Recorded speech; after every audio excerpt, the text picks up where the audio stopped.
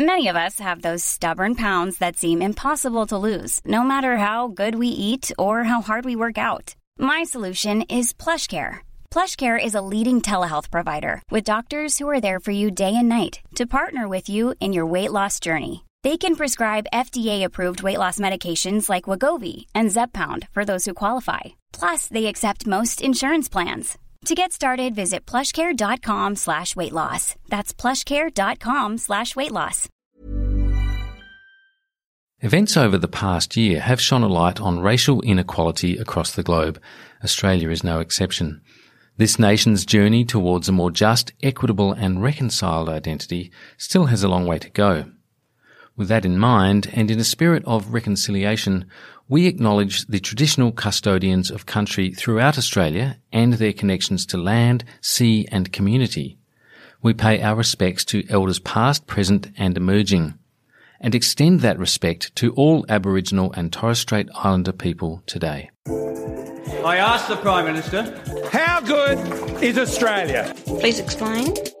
I'm here to make a public statement. Australia is back on track. I actually find it gobsmacking. Just dumbstruck. I'm going to shirt front Mr. Putin. I want to thank that fellow down under. I don't think I know. I have no hesitation. That should cause great concern. Just sit down, They're sick of your lies! You're a classic space invader. A social climbing sycophant. He needs a mirror. Oh, fair shake of the sauce bottle, mate. Taste of democracy. Very good. Hi there, Mark Kenny here from ANU's Australian Studies Institute with another Democracy Sausage episode. And this week I want to bring you something a bit different. Rethinking Social Media and Extremism is a new book from ANU Press, launched just a couple of days ago by ANU Vice-Chancellor Brian Schmidt. It followed a brilliant symposium held at ANU which brought together scholars in a range of disciplines to discuss social media and how it changes the way we understand the world, how we socialise and even organise, and how it can be used for colossal wrongdoing as well. I'm thrilled to have two of the editors of the book, the two editors of the book indeed, with me this week to tease out some of the arguments it canvasses.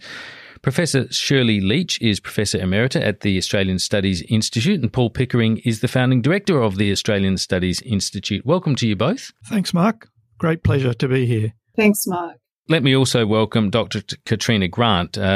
Dr. Grant is Senior Lecturer in the Centre for Digital Humanities Research, and her engaging essay in this collection is titled Performance of Power, the Site of Public Debate. Welcome to you too, Katrina. Thanks for having me, Mark. I've long wanted to get you onto the podcast, and now we have a very credible reason for doing so. Shirley, I'll start with you. The impetus for the symposium that I mentioned, which of course then informed the range of chapters or essays that we have in this book, the impetus for that was the appalling events in Christchurch in 2019. Can you just take us through, just take us back to then and why that? Because you were sort of one of the key reasons this symposium happened. Just talk us through the sort of reasoning in your mind about that and why social media was such a focus. What was different and special and tragic, especially tragic about Christchurch, was the fact that social media was absolutely at the heart of this whole event. Social media was implicated in the radicalisation of the terrorist. It was implicated in the networks that he formed on social media through Facebook, but as well as on the dark web through 8chan and so forth. Just before he went and shot 51 men, women and children, he invited his friends to join him on Facebook, and then he proceeded to live stream the entire massacre, framing it as a first-person shooter game. And it went out uninterrupted, and not one person complained to Facebook.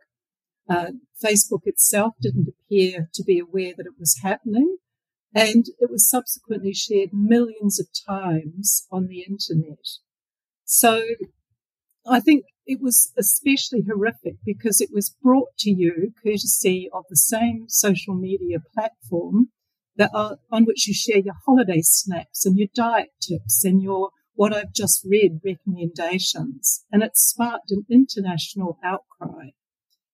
It led to the Christchurch call, which was one of the first international agreements about trying to control violent extremist content online. It was also extraordinary because there was a marked difference in the response from the US. Now, the US has special legislation that has actually protected social media companies from any liability for their content. They are the largest publishers of news and various other forms of content now, but they have actually been defined not as publishers. And so while your local newspaper might be very well controlled and regulated, something as enormous as Facebook and Twitter and YouTube and so forth, they have actually escaped a lot of those same controls and liabilities. And there is quite a lot of growing evidence now that there's no justification for this, and that it has actually led to a very sort of parlous situation that we now all find ourselves in globally. Yeah, this is the argument that these social media behemoths have run for, since they've been around, and they are a relatively recent phenomenon. But that argument that they are essentially platforms, they're spaces for people to and groups to publish and exchange, to communicate with each other, but the companies themselves don't have any responsibility for the content. But that's a pretty extraordinary claim to make when you see the appalling implications of some of that content, and this was a graphic example of it. And of course, there have been many others. There certainly have. I think one of the other aspects that you can't forget is actually how the profitability of these companies has actually been underpinned by their lack of legal responsibility or liability. And another dimension also of the whole unfolding crisis in terms of violent extremism online has been the threats that these companies actually face, particularly under the Trump administration. But it has continued with the conservative voices in the US Congress. But every time the companies have looked like they're going to control content, particularly from the far right and from what they would call the alt-right or conservative groups, that they have been threatened with antitrust suits. In other words, their entire business model has come under threat, their profitability has come under threat every time it's looked like they've been about to take action. Paul, what's the sort of overall philosophy of the book, though? Because it's not just about Christchurch, is it? There are chapters that I guess use that as the sort of jumping off point for considering a whole range of issues, as Shirley's just been saying, that are thrown up by that appalling event, but also by others. And in fact, you take even a very sort of historical, you are a historian by training, but you take a very much a historical lens to it. Wonder if you could just give us a sort of an outline of the overall structure of the book, and perhaps then go to why you think we need to remember the history here. Thanks, Mark. When Shirley first came to us with the idea of a symposium on this issue, it seemed perfect for the dreadful circumstances that we were looking at from Christchurch. And our aim was to bring together as broad a range as we could of interdisciplinary scholars. So the book is, I think, a reflection of that. And we're very pleased that we can bring together philosophers, economists, people from media studies, people from digital humanities, historians, to all focus on the same set of issues, to, in a sense, try and create momentum for thinking about these issues in a more holistic way. And I think Shirley and I can be proud of the authors in that they've embraced that challenge. And I think we've ended up with a good read.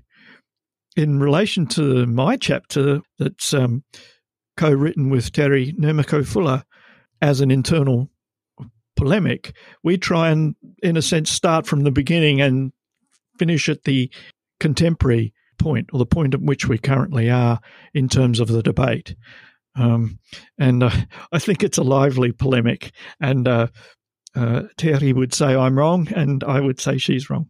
Yes, that's right. So you've taken a kind of there's a dialogue in that chapter of the book, and you've called it Crisis What Crisis, which sort of suggests at least that there's an argument being put that there, the problem that people are diagnosing may not be perhaps as open and or as black and white as some people think it is, or indeed is as novel. I guess the term crisis, what crisis, comes from a tabloid newspaper in the UK from 1979. Is that when it was first used? Yeah, wow. And then it was borrowed by the band Supertramp as a title for an album as well. But what it's designed to underline, I think Terry and I agreed, was the sense in which this is not the first crisis, and that, in a sense, innovations in technology have always produced a sense of crisis. And our argument is between us whether, in fact, internet technology is unlike any other crisis, that we've, in a sense, that we've come to a new form of crisis, which is unlike any of the previous. Katrina, where do you stand on that question? It's a big one, isn't it? Because yes, you can talk about the invention of writing on tablets. You can talk about the invention of the printing press. Eventually, books, newspapers, which are sort of very much mass media, broadcasting in particular, radio, then television. But all of these things are, in a sense, in the hands of the elites. Right? They're sort of they are very, very, very significant in terms of the amount of information that can be pumped out and kind of universalized, understandings of historical events, contemporaneous events, and the like. But nonetheless, they are controlled, curated by capital, by people who have power, or by governments. The internet is of a different order, isn't it? There's a different character, particularly going back to what Shirley was saying about, this sort of whole thing about platforms, but it's hyper-democratic. It is. I mean, in a way, I feel a bit as a historian who is also a digital humanities researcher that I have this polemic that Paul and Terry wrote about in my own head, because on the one hand, as a historian, you think, these things have happened before. This is not the first time the world has been in crisis, and there have been worse crises that we've confronted. But also you look at it and you, as someone who works online, who spends a lot of time online, both as a researcher and as a individual. I grew up I was at high school in the 90s, and the internet emerged. It emerged while I was doing my undergraduate study, and it did change everything. And there was this sense that I think what was so alluring about social media in its early forms on forums, which I guess was one of the first ways you encountered this ability to reach out to other people, and then on Twitter, was this sense that you could just reach all sorts of people, that this idea of the filter bubble almost, it wasn't there early on. There wasn't this sense that you were just talking to like-minded people, even though maybe you were self-selecting and self-selecting who you followed and who you listened to. But it was this sense that you could get online and find special interest groups. And I remember setting up a support group for people doing PhDs in 2005. And it was like having a water cooler when you were stuck at your own desk at home. And so it is really different. Like, you didn't get that through books. You didn't get that through magazines. You could send your letters into the editor, but the editor got to decide whether you talk to everyone, whereas now you get to decide. Everyone else gets to decide whether they listen to you or not. But there's a big generational divide in some of these interpretations, though, I think. I mean, not exclusively, because there are certainly people who are fully fledged adults long before the internet came around, and who are absolutely dedicated to it and conversant with it in all kinds of expert ways. But as a generalization, there are a lot of people who now have grown up with it and who are very adept at using it, very strong supporters of the concept of the internet. And then there are others who have perhaps seen both worlds, the pre-digital and the post-digital world, and have some criticisms of it, have some concerns about the corrosive effect of, say, misinformation, for example. Yeah, I mean, I think people who have grown up with it have those concerns as well. They observe those things happening. Perhaps, I mean, one of the differences, and I was thinking about this yesterday, talking to a group of students about sort of art online and digital art and that world, is that sense of, you know, there isn't any difference anymore. It's like there isn't this distinction between things you do in real life, IRL, and the things that you do online. It's all part of our lives. We carry around smartphones and we can switch between having a conversation in person and, you know, right now we're sitting in a studio and some of us are here in person and some of us are joining online. There isn't that distinction. It's sort going of so well as well, isn't it? We've had no technical problems. Fantastic. Yeah, it's amazing. The internet is wonderful. So I think that's perhaps part of the shift that needs to happen, is not saying you can't just blame the internet, but you also have to observe the role that the internet plays, the way that it changes the dynamics, the access that it gives people. You can't just sort of say, oh, well, if we just take it away from them, then that will sort out. You know, the alt-right will go away if we shut off the internet. And apart from the ridiculousness of the idea of shutting off the internet, it won't. It won't. But so you have to sort of balance those two things. That the internet didn't necessarily make all these things happen, but it's made some of them happen. Yeah, or at least facilitated them. Yeah. Let's just take a very quick break and be back in a moment. I'm Sandra, and I'm just the professional your small business was looking for. But you didn't hire me because you didn't use LinkedIn Jobs. LinkedIn has professionals you can't find anywhere else, including those who aren't actively looking for a new job, but might be open to the perfect role, like me. In a given month, over 70% of LinkedIn users don't visit other leading job sites. So if you're not looking on LinkedIn, you'll miss out on great candidates, like Sandra. Start hiring professionals like a professional. Post your free job on linkedin.com/people today.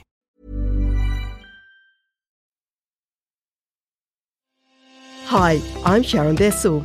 Policy Forum Pod is the podcast for those who want to dig a little deeper into the policy challenges facing Australia and its region. Each week we bring together expert analysis to tackle the big issues facing our region and to propose policy solutions. It's insightful, it's positive, and it's always fun. Policy Forum Pod is out every Friday. You can find it on iTunes, Spotify, or wherever you get your pods. Or find us at policyforum.net/podcasts. Welcome back. Now, before the break, Katrina was just talking about, I suppose, you know, the fact that we have the internet and there are going to be complaints about it, but we can't, it's completely fanciful to consider a world without it now. And there are many, many benefits, of course, countless benefits that we see in our lives. Shirley, I wonder where you sort of stand in this debate, because I guess it's fair to say that of the four of us here, you, Paul, and I are very much kind of, pre-internet people, prehistoric perhaps even. Thanks for that, Mark. Yeah. I'm the youngest of us, so I'm going to take that. I'm going to take that small prize. But Shirley, I just wonder that question about, you know, the net good or the net good of the net, if I can put it like that. It's obviously a great positive, but there are concerns, and there are, as we've discussed, the impetus for this book was the Christchurch massacre, and there have been things since that we know of, the January 6th insurrection, and how the internet and social media and other platforms, end-to-end encryption and so forth, were used in all of that. This presents an enormous sort of regulation problem, but also a sort of a socialization problem, I'd argue. How do we address it? The nation states, sort of somewhat powerless against these massive supranational corporations? The internet is all of the previous forms of communication on steroids. And if you think about it, it's aggregated them all up. So it is television, it is radio, it is newspapers, it is a photo album, it is chatting to your neighbour over the fence. It is all of these forms of communication all at once. It's broadcasting, it's narrowcasting, it's something we have never seen before. And the legal frameworks that we had in place were simply completely inadequate. Now, you couple that with the speed with which the internet exploded into the world. I mean, it started as this sort of nerdy thing that, a few scientists put up to communicate with one another. And now it's something that everybody carries around on devices or on their wrists. It has simply been impossible for democracies or even autocracies to keep up with the pace of change of the internet. Initially, there was a huge amount of criticism, for example, of countries that actually tried to regulate the internet on the basis that this was anti-democratic. And now, of course, democracies are suddenly realizing that an unregulated internet is also profoundly anti-democratic and a threat to democracy itself. I go to Paul's and to his chapter, Crisis, What Crisis? Paul is absolutely right. There is always a call from elites to damp down the voices of the people, to actually control forms of communication. Turhi is also right that the internet is fundamentally different to every other form of communication technology that we have ever seen. And I think it's going to take another decade until we can even get close to understanding what it is and to figuring out how we're actually going to live with it. If we, that's kind of a positive reading too, because I'm the ever optimistic person who actually believes this will happen, but we're going to see more and more ugly events occurring, which are facilitated by the internet and particularly by social media until that happens. So, if I might jump in there, Mark, I think there are 3 points to make in response to that. Obviously, I agree with Shirley and with Terhi, and with all the authors in the book that this is something different. But I think there are 3 points that really need to be thought about. One is how this gets entangled with the right to free speech. 2, the overwhelming naivety of the people who began to use the internet for political purposes. This was seen was called monitory democracy, the way that people could actually keep the state under control through use of smartphones and so forth. And it was so naive that to think that the right or the alt-right weren't also going to be able to use it for political purposes. And I guess my fundamental point is, by the time we catch up with the internet, if we ever can, what's next? What is going to seem like the next crisis, where this one will sort of pale into significance? And I think if you look at the historical narratives, the same sorts of things are being said about printing, about radio, about television, that this opens up new possibilities for politics, and everything has changed and nothing will ever be the same. So what's next? It's a really good question, because we don't know, but what we can say is that this has all happened really, really quickly. As you said, Katrina, sort of in the mid-90s, you kind of feel it happen essentially in real time. And that's a very short time frame for such a dramatic transformation of the way information flows around the world.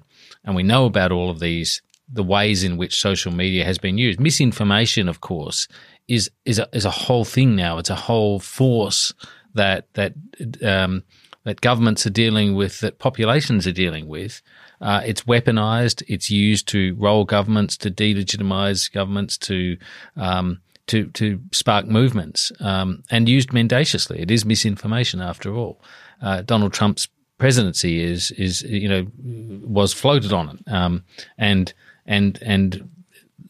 left in a flurry of misinformation. And of course, there's been plenty of it around, even as we record this in recent days, around the FBI raids on Mar-a-Lago, his Florida mansion.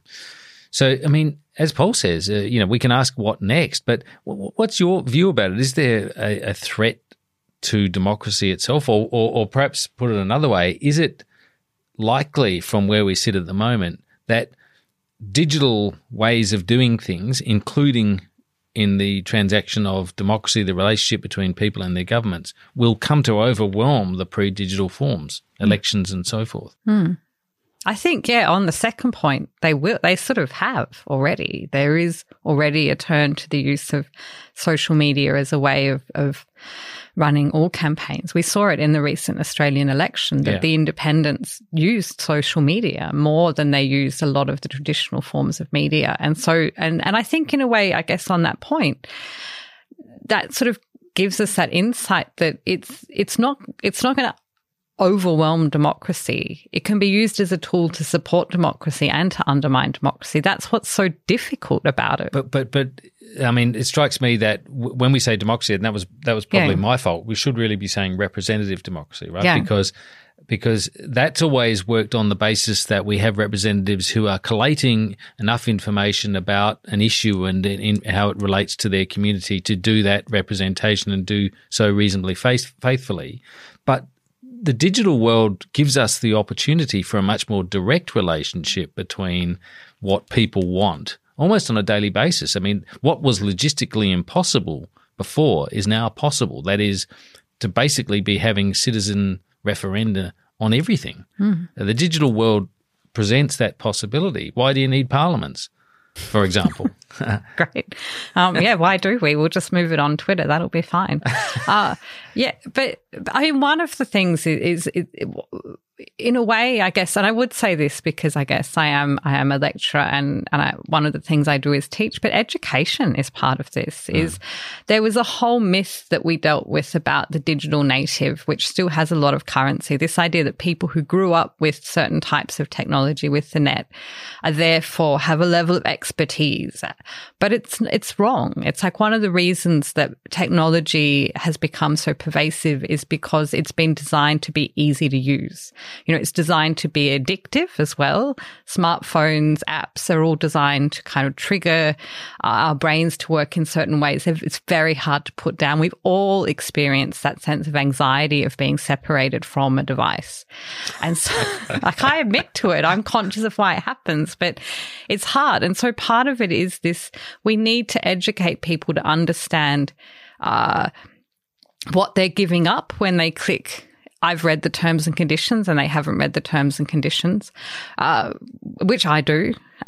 We need to educate people to think about, if you become a follower of Donald Trump on Twitter in 2015 because you think it's quite funny that this guy is running for president and he seems like a bit of a buffoon and it's this sort of, series of, entertaining spectacles unfolding, you're essentially sitting down and giving him an audience. You're expanding the reach of a person like that. And so it needs to be, you need to make educated choices about. I like to think I was fairly impervious to Kavefi and everything. But they those moves seem funny, but they're deliberate.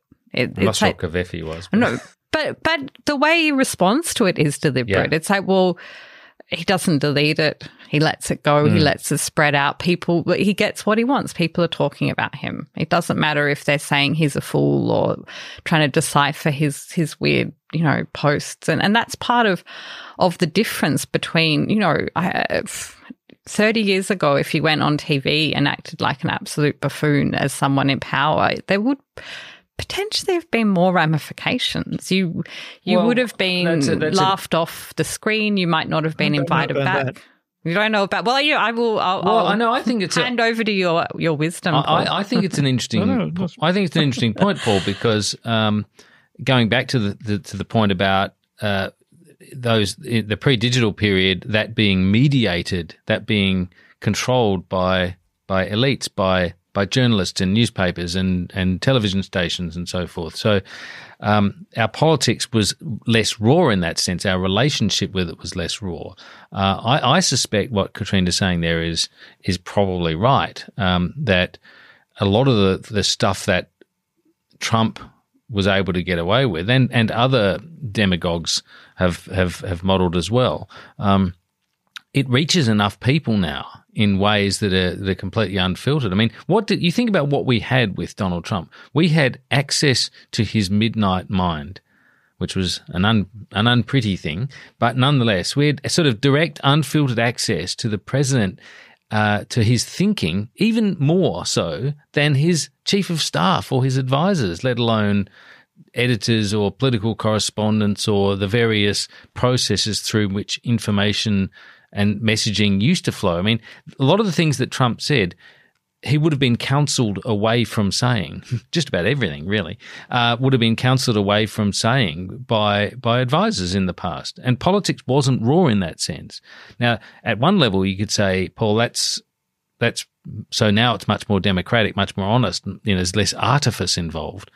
But at another level, you don't need to win you don't need to win more than half the electorate, not much more anyway. You just need to win half of it. And that's what Trump essentially did. Who speaks for those people who voted for him? I mean, the leaders of the last decade who've spoken out against censorship of the internet are Barack Obama and Angela Merkel. These have been the two poles of the hope for democracy. They can't ultimately see that it's going to be a good thing. And so I think we need to think carefully. 70-odd million people voted for Donald Trump. Who's going to speak for them and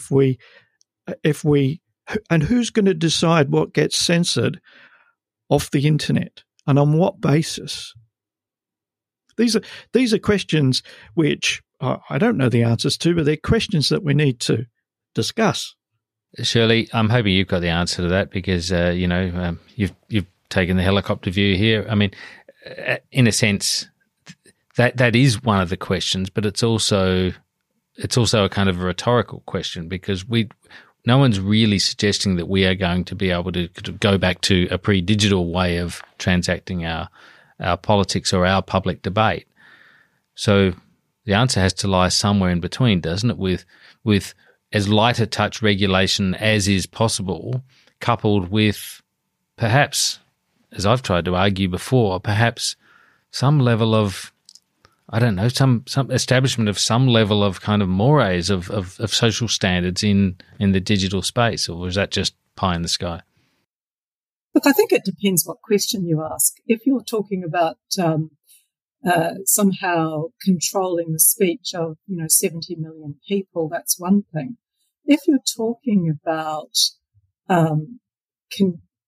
exercising some degree of control over groups like the Proud Boys, who are extreme armed militia who have already shown their willingness to launch an armed attack on the US Capitol building, that's quite a different thing.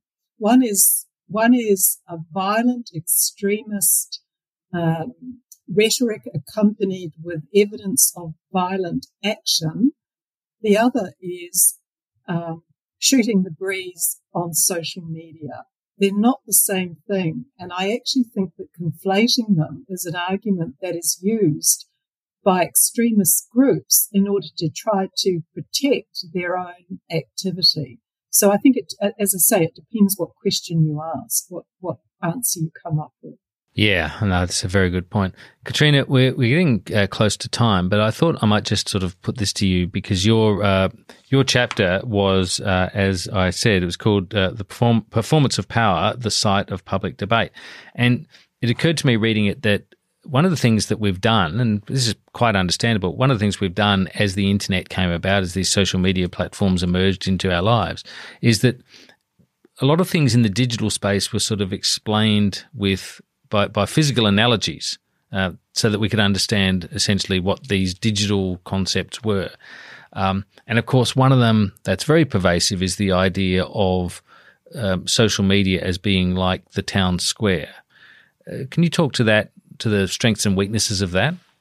Yeah, it's a really interesting metaphor. I think when I was thinking about what to write in the chapter, I saw people tweeting about it, but I can't even remember quite at the time what the crisis was, but, you can't ban someone from this because you can't ban them from the town square. That's, undemocratic. And I thought, well, there's plenty of examples in the past of civic spaces from which people are often banned or that are reserved for certain purposes. And so I thought it's interesting as a historian to examine that history. And in a way, what I was interested in was not so much that long history of how different types of meeting spaces, civic spaces have been used, like the Agora in Athens or the Forum in Rome, or sort of public squares in early modern cities, but was to think about the way that we idealize this, the way that we say, if we can just have a civic square in the city, that will bring democracy to the people who exist there. And it's it is perhaps true to an extent. And you need to have those spaces where people can come together, where they can see each other as a population. I think I quoted. But that's an interesting point, isn't it? Because that's where, for me, that's where the metaphor falls down really quite dramatically, is that you can't see each other in the digital space, and a lot of people rely on anonymity. As anyone who has a Twitter following knows, it's rife with people who hide behind anonymity. And there are lots of people who defend anonymity too. I'm not one of them, I might say, but there are lots of people who do, and I think they have, there are some good prima facie arguments for it in terms of, public servants or people who would otherwise come in for some level of discrimination if they revealed themselves. But nonetheless, it's a Wild West, and there's a lot of vituperation and abuse and so forth that goes on there. That doesn't happen. I mean, you can go into the town square and you can start screaming at whoever's talking at the time, but you won't last very long, and your face will be seen. You'll be accountable for that behaviour in some way. There will be some social sanction. The internet doesn't carry any of that. And it's one of the things that's different about the web, I think. I mean, you say you can't get away with it for long, but we had those, the convoy to Canberra seemed to hang around in Canberra for quite a long time. Hanging around with each other. I mean, each other, but they were present in our spaces. But I do see it is one of the things that's changed about the web, and it's changed over the period of the web becoming part of our social lives, as opposed to just going into it to retrieve information. That when I remember being taught this as a high school student in the mid-90s, it was like, never reveal who you are online. Make sure that your email address is not your real name. Make sure that you never use your real name. You never reveal anything about yourself. And then that's completely shifted to the point where, as you say, and quite rightly in many cases, anonymity is treated with suspicion. Facebook brought in rules, I can't remember how long ago, maybe even 10 years ago, to say you can't use a pseudonym. You were meant to use your real name. Obviously not everyone does, but there was this push to have people reveal who they really were online. And there's a division. We see it on Twitter. You probably see a lot more of it as someone with a bigger Twitter following than I have, that if you have anonymous people replying to you, you think, oh, here we go. Like, this is why are they anonymous? And whereas it's a real name, you tend to think, well, okay, I'll give this person some time. But it's tricky. It's a tricky thing, because anonymity can be a fantastic thing. It can be a good protection for people who are under threat from hate speech and are under threat from violence, but it can also be used for the people who want to do that. I buy that to an extent. I just think it's an argument that is somewhat overcooked, because numerically the number of people who are on, things like Twitter and who rely on anonymity to then just fire off abuse at people, and the whole sort of collapse of civility in that space as a result of that, the whole tone of it can be pretty bloody alienating. and distressing. And I know plenty of my former colleagues in journalism who literally have just left it because they are attacked mercilessly and, personally for it. And I just think, really, that's pretty uncivilized. Look, we're out of time. We could talk about this for a long time, and I can I'd love to be able to do that, but I can strongly recommend the book. I'm going to very quickly just go through the authors here because we couldn't have all of the authors in the studio, of course, but the aforementioned Shirley Leach and Paul Pickering, of course, are the editors. They also are contributors to the book. Also, Professor Sally Wheeler, Robert Fleet, Andrew Hughes, Mark Nolan and Dominique Della Pozza. Katrina Grant, as you're here, Katrina, Tehina Miko Fuller, along with Paul Pickering, of course. So there's plenty to read here. There are lots of different angles that are treated in this book. And the good thing for you, if you're listening on the internet, by definition, as you will be for this podcast, is that you can also access this book. You can download it for free. So it's available from ANU Press. We'll put the link on the notification about this podcast, and you'll be able to access it there, and you can fire off whatever abuse you feel inclined to. No, you can learn from that process and hopefully start some further discussions and debate. So thank you, Paul. Thanks, Mark. Thank you, Shirley. Thanks a lot, Mark. And thank you, Katrina. Thanks, Mark. Thanks, all of you, for your time today. I hope that's been enjoyable, as it has been for me. And that's Democracy Sausage for this week. See you again next week. Bye for now.